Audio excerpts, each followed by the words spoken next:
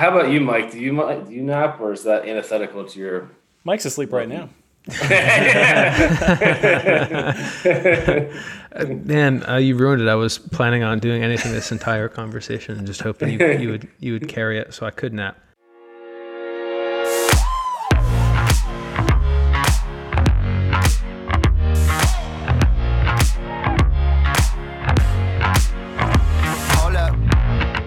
I'm Mike Leffer. And I'm Mike Ravenscroft. And you're listening to Extreme Uncertainty, the Timing the Market episode.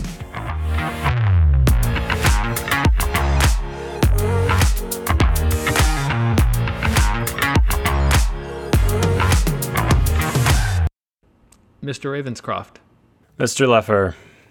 I'm really excited about this episode today because of one of the topics that our guest talks about. And it's also critically important, not just from a founder's perspective, it's also important as an investor. And that topic is timing the market. Do you know what I mean when I say timing the market? Oh, sure.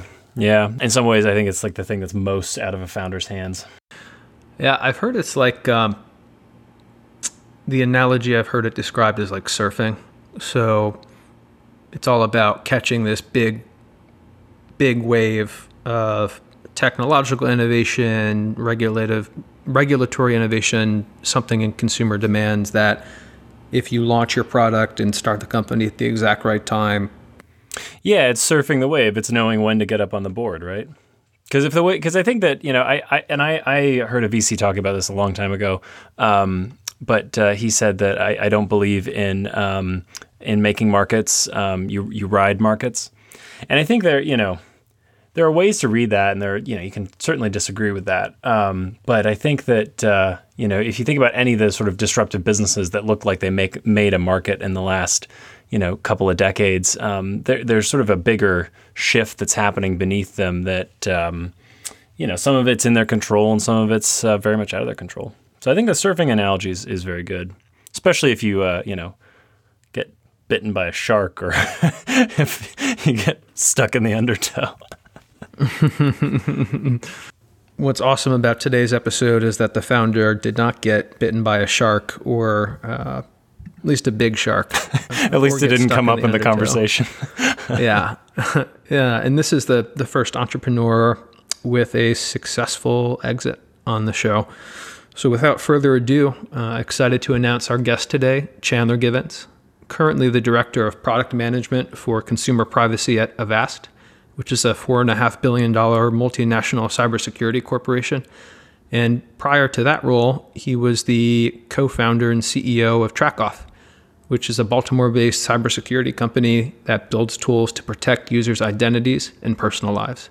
Their mission is to empower people to reclaim control of their data. Please enjoy our interview with Chandler.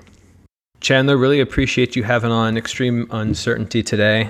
And really, really excited for this conversation because you're not only doing really cool things, helping people reclaim control of their data, but you're also the first entrepreneur with a successful exit we're having on the show. Well, it's my pleasure to be here, and I'm honored to be the first exit guy on the show too. We'll have a chime or some kind of like happy emoji sound. Yeah, right. So to kick things off, just ask the typical question, what does TrackOff do? TrackOff, well, maybe I should back up a little bit and say just for the listeners that TrackOff was the startup that I was the co-founder and CEO of, headquartered in Baltimore, Maryland. We were acquired in May of 2019, so I now work for a firm called Avast, which is the largest consumer cybersecurity company in the world. But TrackOff still exists today, although we'll be absorbed into Avast at some point in the future. But TrackOff itself is a product that's dedicated basically to helping users protect themselves from the newest types of online tracking. So the easiest way to think about it is like this. When we started the company, we understood very clearly there's a trend line that people are becoming more and more concerned about their privacy. And I think we could talk more about that. But within that, if you look back at the history of online tracking, the primary mode of keeping tabs on people's behavior online had been based on the browser cookie, which you guys I'm sure are familiar with. And that had started around 1993. And so when we set out to start the company in 2015, the idea was the cookie at some point has to become deprecated. And you're seeing signs at that point of new types of tracking that were different than the cookie, more persistent in ways, and also more sinister in a lot of ways. And so that product itself, TrackOff, the flagship product, was dedicated to stopping a new form of tracking, which is called device fingerprinting, which you can talk about. So long story short, it's anti-tracking technology, basically. So just briefly talk about what you were going to say there, device fingerprinting. What does that mean?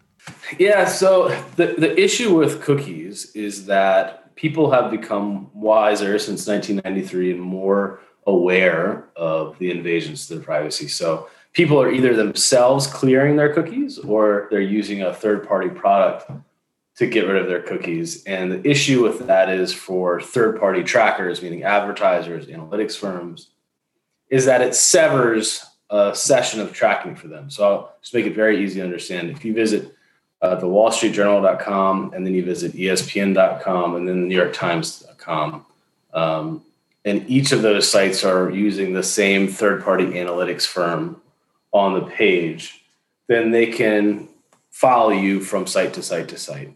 But if you were to go just to Wall Street Journal and then remove your cookies and go to ESPN, in theory, then you shouldn't be tracked between those sites, and it severs the connection. What device fingerprinting does is it looks at attributes associated with your device, whether it's mobile, your laptop, your desktop, and links them to some PII. So I'll make it simpler. You can ascertain certain information about someone's device just when you hit a website. So there's information that's transmitted up to the web server that you can grab. That what you find can be statistically significant in a very large pool, and you associate that information in some way with that person's identity. And so you ask the next question, which is, how would you associate that information? Here's how you would do it. One way is you can do it via email. So if you receive an email, the analytics company can see that you've opened the email and grab some of that same information and associate it with you. So you have now information that says, Chandler is on Chrome, he's on a Dell laptop, he's in this location based on his IP. Here's some information about the browser he uses. Here's some information about his hardware. And that then is linked to your identity. So over time, that profile grows and grows and grows. And they start to know that every time they see this device or that device, there's a high probability that it's this person or that person. So over time, and this is the case now for almost everyone, when you go to a website, even without logging in, they have a good sense of who you are just based on that device without you ever logging into an account. And so, Chandler, I promise I don't do anything bad online. Why does this matter? Yeah, there's a lot of good one-liners that I don't have teed up right now about why you should care about your privacy, even if you're not doing anything wrong. Of course, I can't think of them right off the top of my head. But look, the issue is not that you either are someone doing something wrong, therefore have something to hide, or not. The issue is that people have absolutely no control at this point of their personal information. And so the notion is that you should have the right to be able to control where your information goes whenever you want it to. So you should be private when you want, where you want, is the thesis, basically. And, I've actually had this debate with a lot of people. I remember when we were doing a round of financing, we were in a meeting with a guy, and you get this a lot around the Beltway, who was he was either a defense contractor or worked for the government, but he said, look, what you guys are doing here is going to run counter to a lot of things that law enforcement need to catch bad guys, et cetera, et cetera. And, look, the truth is there are trade-offs you have to make. And it is true that there are dangers that come with total anonymity and the prohibition on allowing certain authorities to be able to identify individuals. However, the thrust of what we were always saying at TrackOff was that, and I still say this now, things have swung so far in the opposite direction that it's not even time to begin having this conversation of, are we going to be thwarting the ability for the authorities to identify an individual? We're just not even close to that point yet because there's so many ways to track people. And, an interesting anecdote about this. One of the reasons that we started TrackOff was that I used to work as a privacy and technology attorney in Chicago. And it's interesting. When I was in law school, I was in one of the first classes that's called cyberspace and law. And now these types of classes are offered at every law school across the country. But there was not a big body of jurisprudence about privacy law, meaning there weren't a lot of lawsuits that you could read about or case law you could read about. And if you looked at a graph, though, you could see there actually was a trickle of lawsuits that started being filed around the late 90s about invasions of privacy. There's some famous cases against firms like DoubleClick, which were later acquired by Google early in the advertising game. And then all of a sudden it stops after 2001. And it's just very quiet for a long time. And what you're seeing there is representation of the paradigm shift after 9/11, right? All of a sudden, privacy became just an afterthought because we're so concerned about security. And you can understand why that is. But then after about 10 years, 2010, 2011, you started to see a slow uptick of types of litigation where consumers were suing or companies were suing about exploitation of their data. And then by 2015, when we started the company, if you were using case law as a trend line, it was starting to explode. And so I'm not sure where I started at that point, but the anecdote's over. So whatever your next question is. And how, I mean, this is fascinating. How did you decide to go from litigation and law to starting a tech company? I think it's a pretty common founder story, actually, which is I was working in one vector here. So I'm working in privacy technology law. And like I just described, you can see this trend line. So unless you weren't paying attention and stepping back and looking at it, you might have missed it. But it was very clear to me, like, wait a minute, there's exponential growth in the amount of lawsuits that are being filed by individuals because they're upset that their privacy is being violated. So there's something is going on there. And then within that, again, going back to the top of this discussion, you start looking at, okay, well, what are the most popular ways that people's information is being collected right now?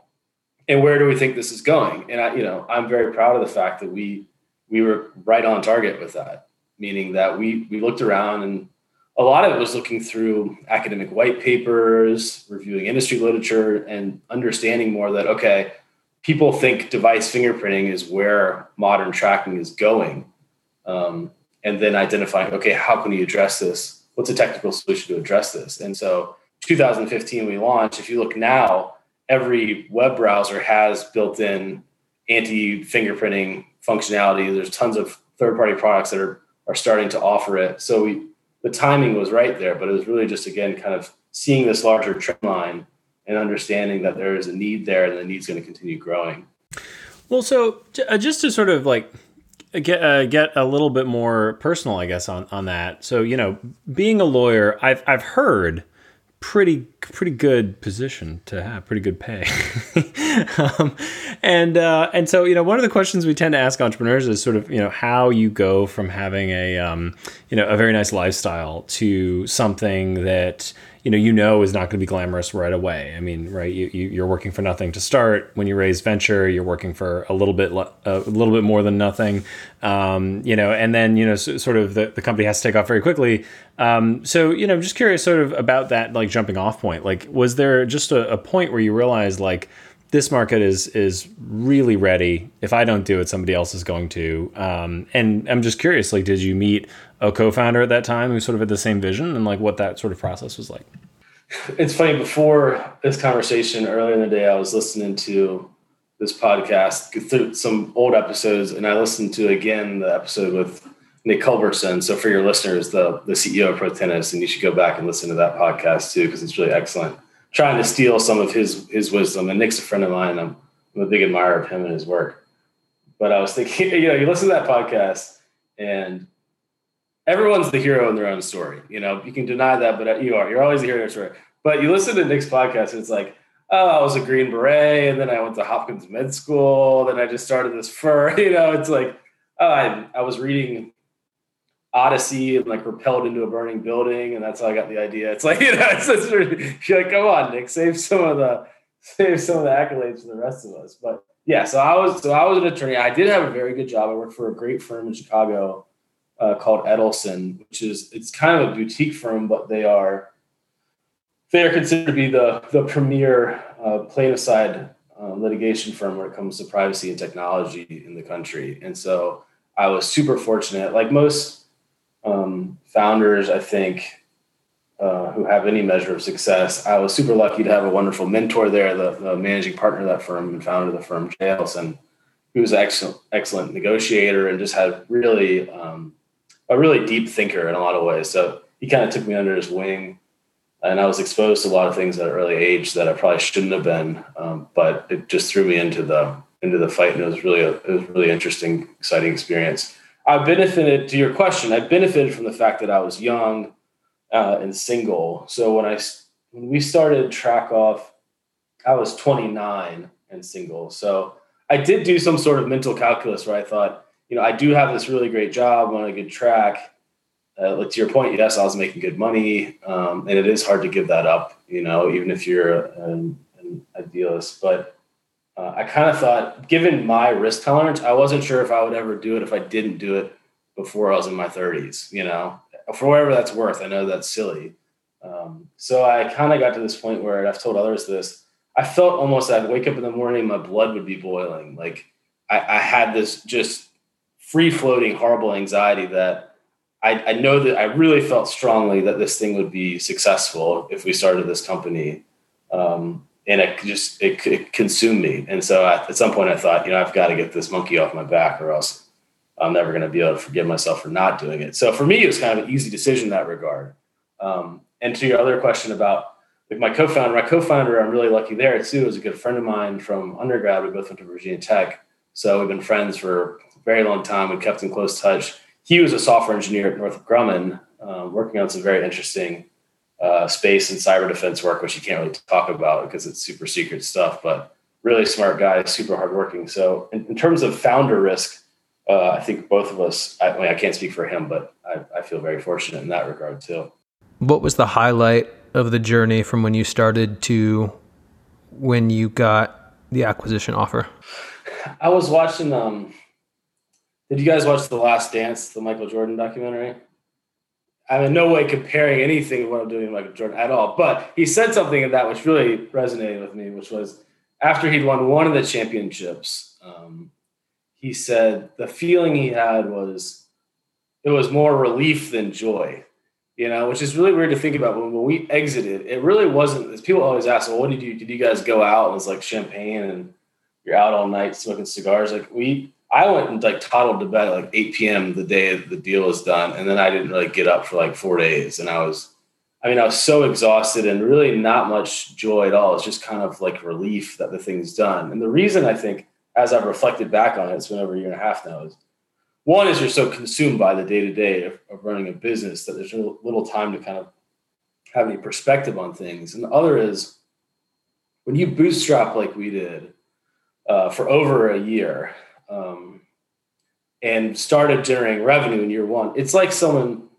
shoots the gun at the beginning of a race. As soon as you make $1, the clock starts ticking.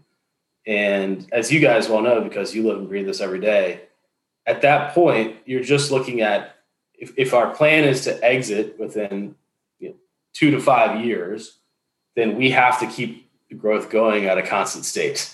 And so it's just this frenetic pace of play where it's just all consuming and exhausting. And so I look back at the time, it's almost like, when you get older, you look at things you do when you're a teenager, maybe you and your friends, I don't know, ran from the police or crossed an interstate and almost got hit by a semi truck. And it was really funny at that time, fun. And then you look back, you're like, oh my gosh, I can't believe we did that. That's so crazy. There's some of that feeling looking at a startup because you're going, statistically, you're going to fail. And a lot of the things you do, the bets you make that either paid off or didn't pay off, you're like, man, that could have really gone a different way. And so some of the times, to actually answer your question, Mike, some of the times I look back on is thinking through some of the bets we made that paid off at certain decision points and going man, I'm really glad we did that. That was a really interesting, intellectually an interesting thing we did there, even if we weren't exactly sure why we did it at the time.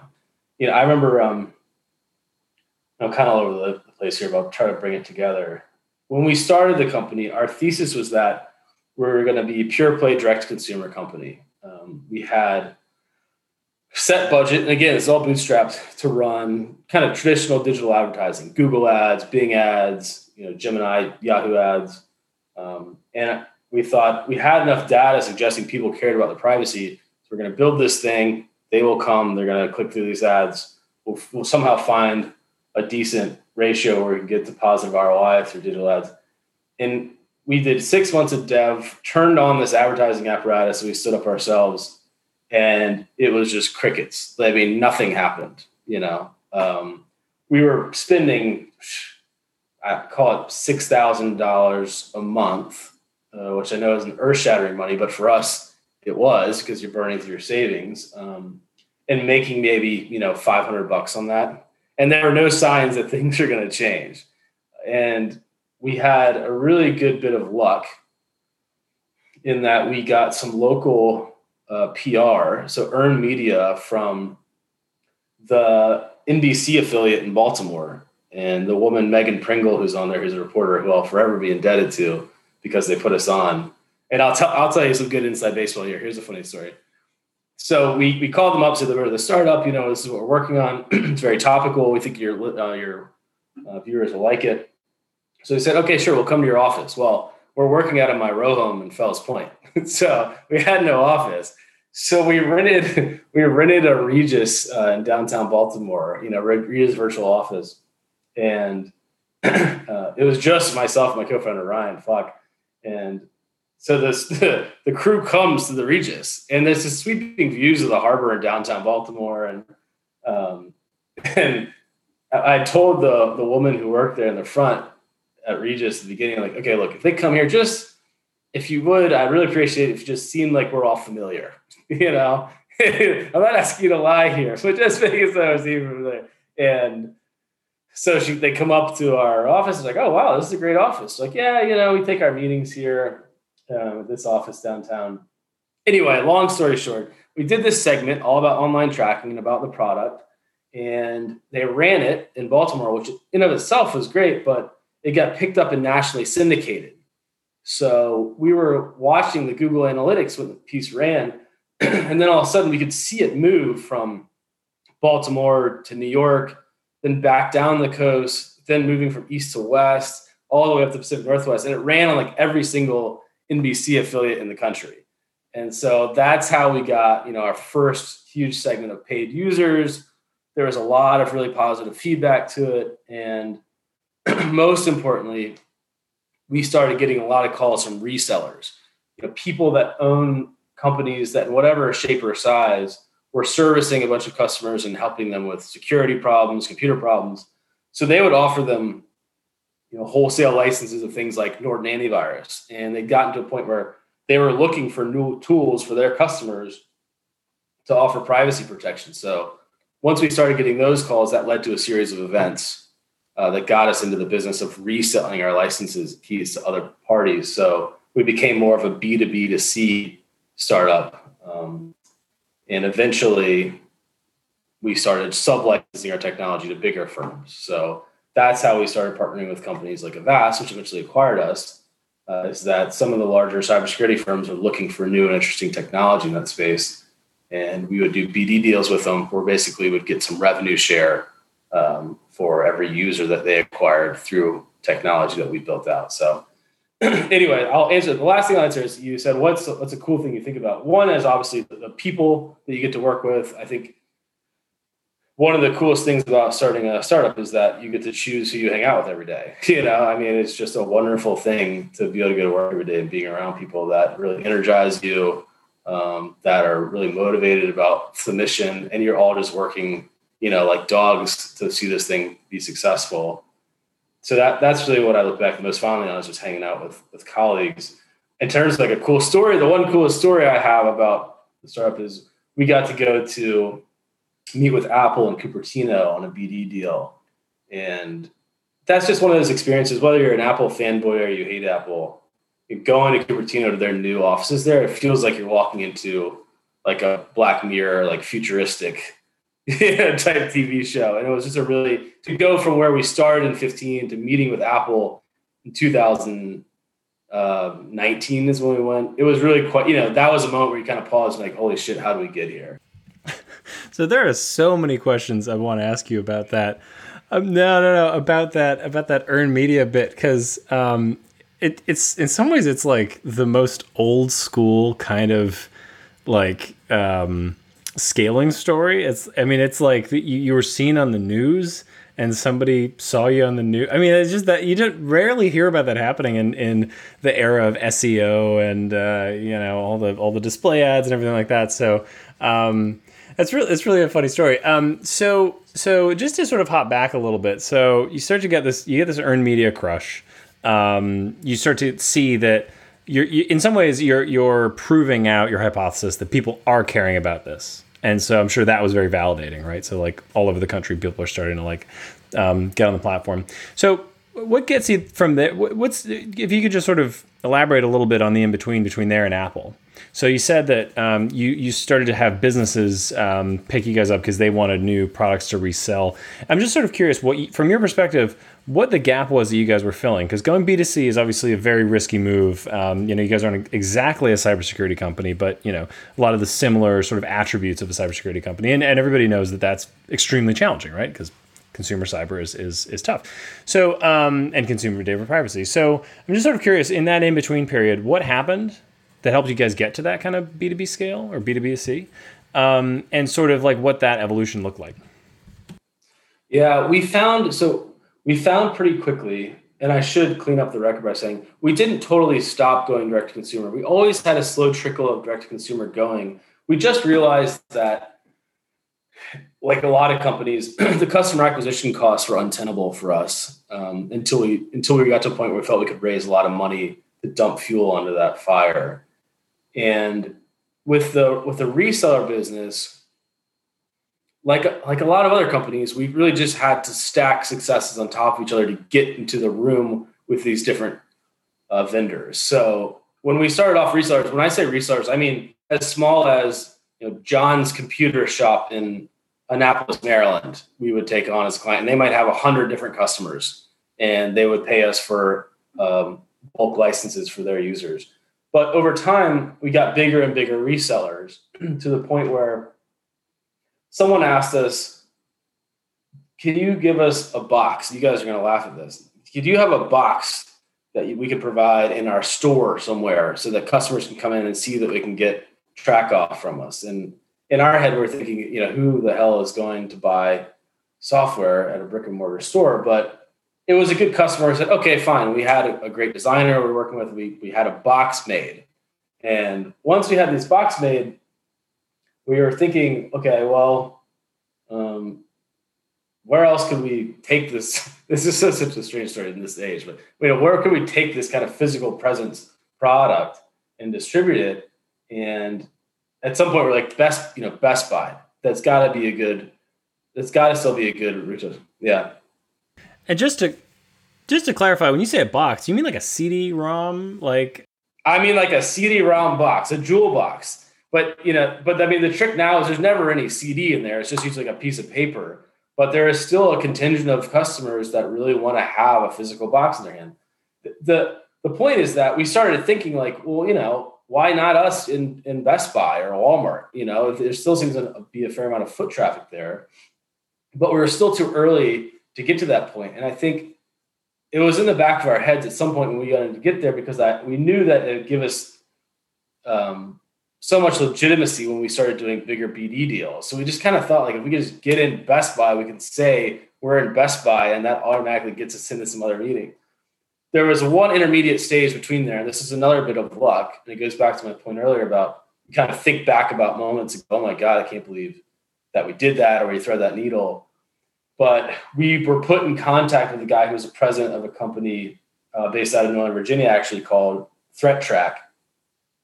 And he was a Virginia Tech guy. I'm a Virginia Tech guy. My co-founder is a Virginia Tech guy. And we just started, chewing the fat with him one day about a business and what we thought we should do. And he said, we can't do a business. We can't do anything with you guys because you're too small. But we do these once a year promotions on the Home Shopping Network. Do you know what the Home Shopping Network is? We're like, yeah, like you're kind of aware of that. It's on at 3 a.m. Like people are watching that and ordering like knives to cut through whatever bank safes. And so he said, maybe we could add you guys with an attached product to one of our products we're selling. And I should back up and tell you that ThreatTrack is a company that owns another brand called Viper Security, which is an antivirus product. So anyway, long story short, we ended up getting into this deal with them where they were going to sell product on Home Shopping Network. And then as an add-on, it'd be like, and it comes free with TrackOff.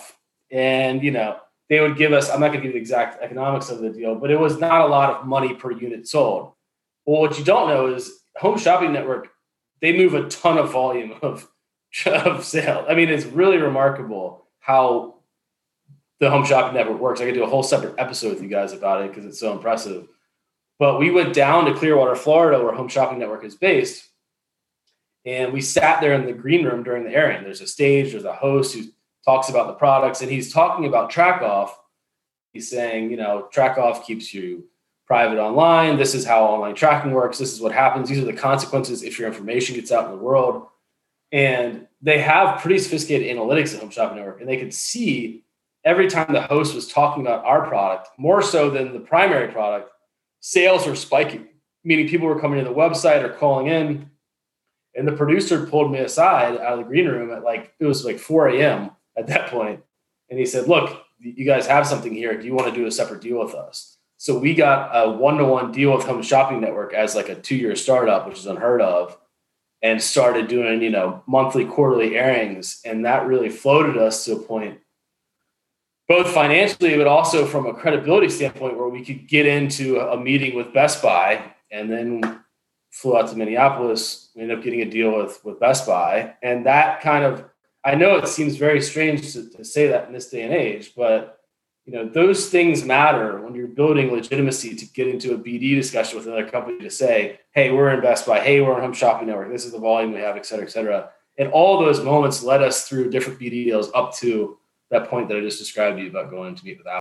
The more that I've met with other founders, having gone through this experience, the more I hear stories like this, when people are being truthful. There's a lot of people who kind of, draw the bullseye around the arrow once it's been thrown. And you guys also talk to a lot of current CEOs who can't, the things that I'm saying now, you probably wouldn't speak this way if you hadn't exited, because you don't, not that it's not embarrassing at all. It's just a little, it's how the sausage is made, right? It's what it is.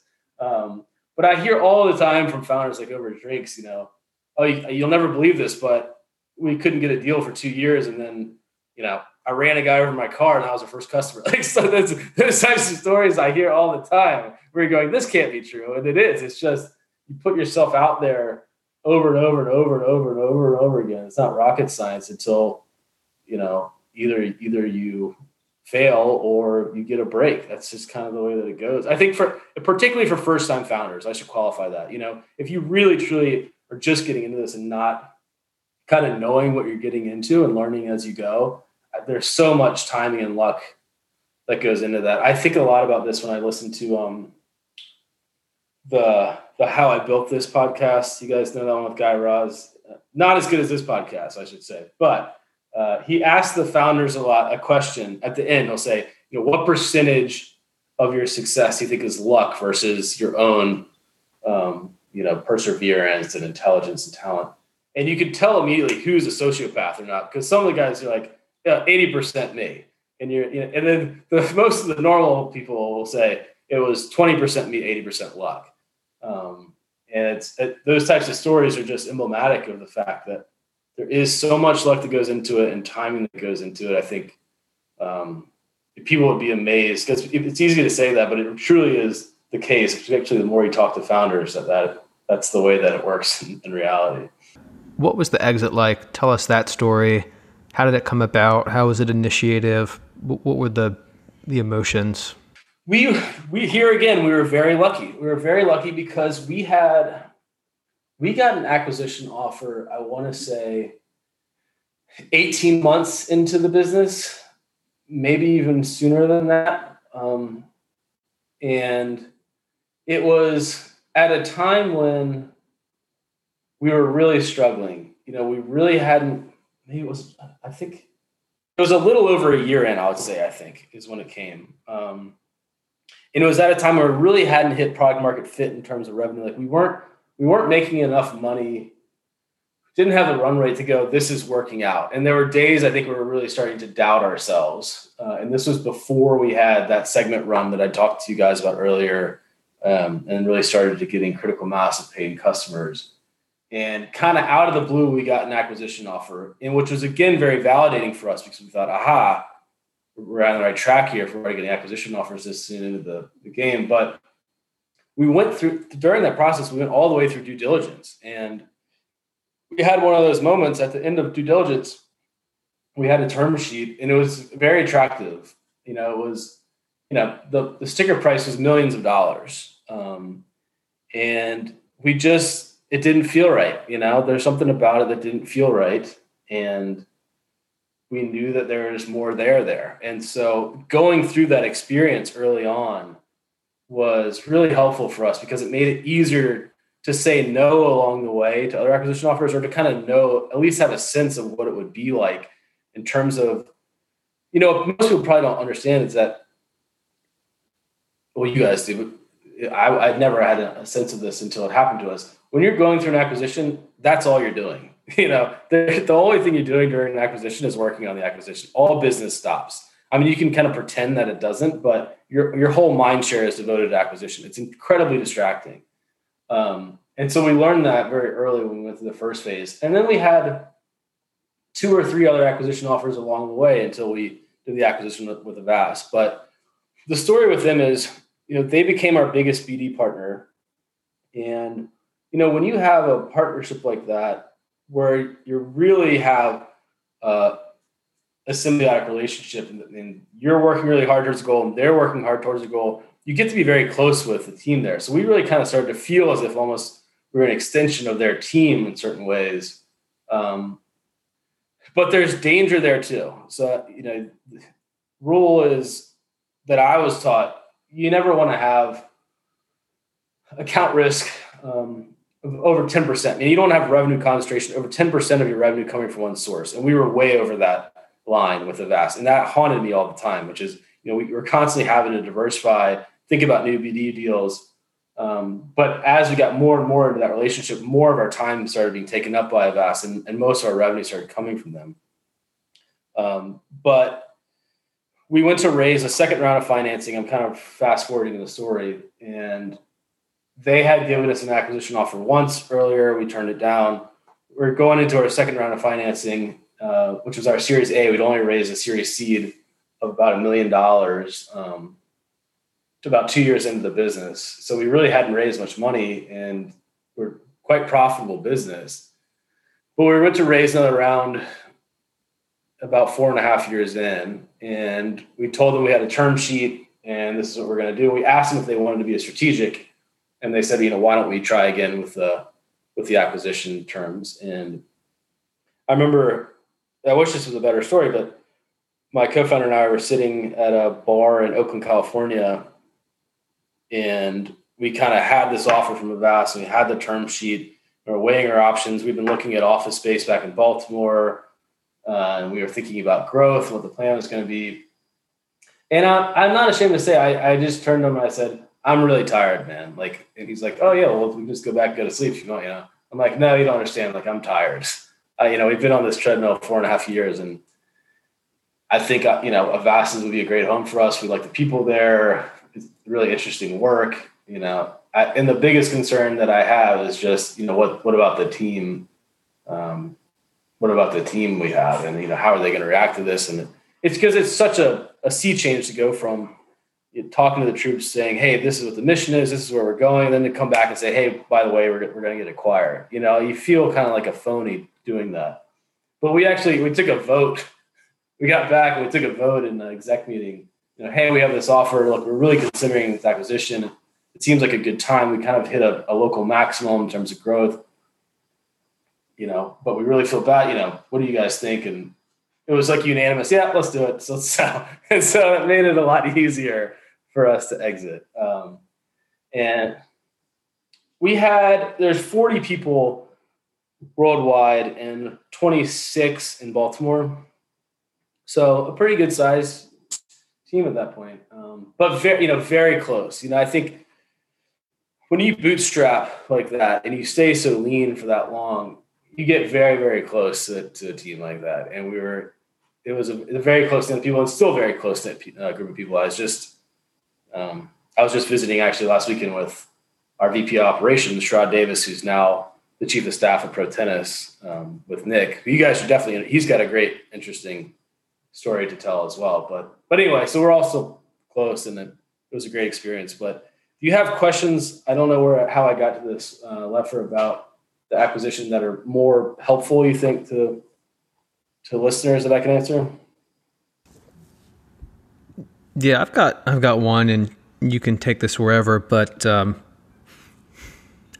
what was it like working with those seed round investors throughout the acquisition process? We were very diligent. I think probably as a function of the fact that I was an attorney and my co-founder Ryan is a very organized person. We have a great accountant that we work with. We always had a pretty polished data room.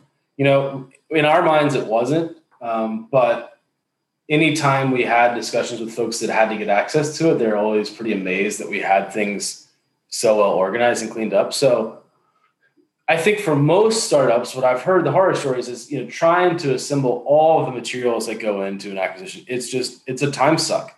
It takes up all of your time, and it's going to be documents that you should have kept, you threw away. It's going to be things that have left your possession. You have to track down all the things that you look at and you go, gosh, I can't believe we didn't have this or have that. We were fortunate we did have those things. And so it wasn't that big of a challenge for us. But that's what I hear from other startups. In terms of what the hardest part is, look, you're making these decisions in a pressure cooker, because whether you have real timelines or the artificial timelines set by the acquirer, there's always some strategic benefit, or my understanding is there's always some strategic benefit to turning on the timer, because you don't want to have each party waste time. So you're under this constraints. And if you ever talk to M&A attorneys, you can see from the wrinkles on their face, they've gone through this a lot. It's 16 hours a day going back and forth, negotiating terms. There's negotiations going on between you, the acquirer, with your attorneys, going back and confirming things that you have to confirm with your investors, and trying to triangulate all those things in a way that takes into account people's egos, people's financial motivations. Some of the investors you work with, particularly at a stage we were at, a seed round, for some people, it's not even about the money at that point. They want to have certain things attached to a deal that are beneficial for them as they're promoting themselves as an investor. You have to look at these, you have to really turn the cube in ways you wouldn't imagine going into this. You think superficially, it's just everyone has to get paid out, but they need to get paid out. We got to button the deal up in a way that's fair for everyone. But there's even more that goes into it. And it really becomes, a very large, complicated chess game. And by the end of it, at some point, you start getting into what I think Jack Welch has called deal heat, where things are spinning around, the fur is flying, and you're going like, okay, we're making these decisions with such haste that are so consequential. Are we doing the right thing? And you have to really stop yourself, try to slow time down. Like, okay, concentrate on these deal terms because it affects all these different people and this is important. But you're still going under the gun so quickly that makes it challenging. So long story short is, you ask what's the hardest thing? I think the time pressure that everyone is under to do these things makes it a lot more challenging. If you had 2 years to do the deal, obviously it wouldn't be that big of an issue, but that's not the way that it works in practice. Yeah. So you get acquired, and you move into a new role with the acquiring company. So what is life like on the other side? I've really enjoyed it. I've heard horror stories from other founders. You go into a larger corporation and all of a sudden it's harder to see the day-to-day impact of your work. It's less meaningful work, et cetera. And you want to get back into the driver's seat as quickly as you can. this is the largest corporation I've ever worked for. This is the first corporate job I've ever had.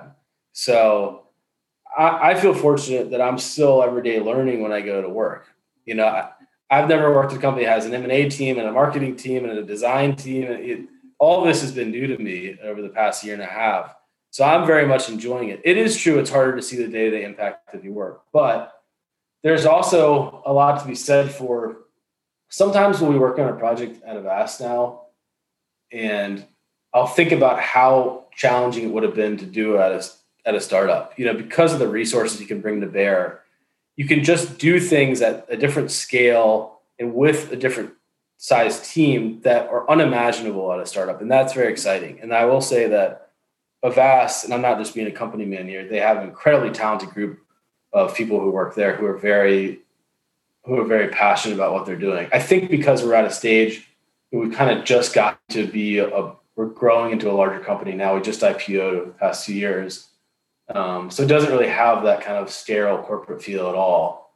And I'm still getting to work on the things that I really enjoy around privacy. So, I'm a lucky guy. I really am enjoying it. And I have not once ever since we were exited thought we shouldn't have done that. So I think that's pretty rare as well, to not ever had any second thoughts.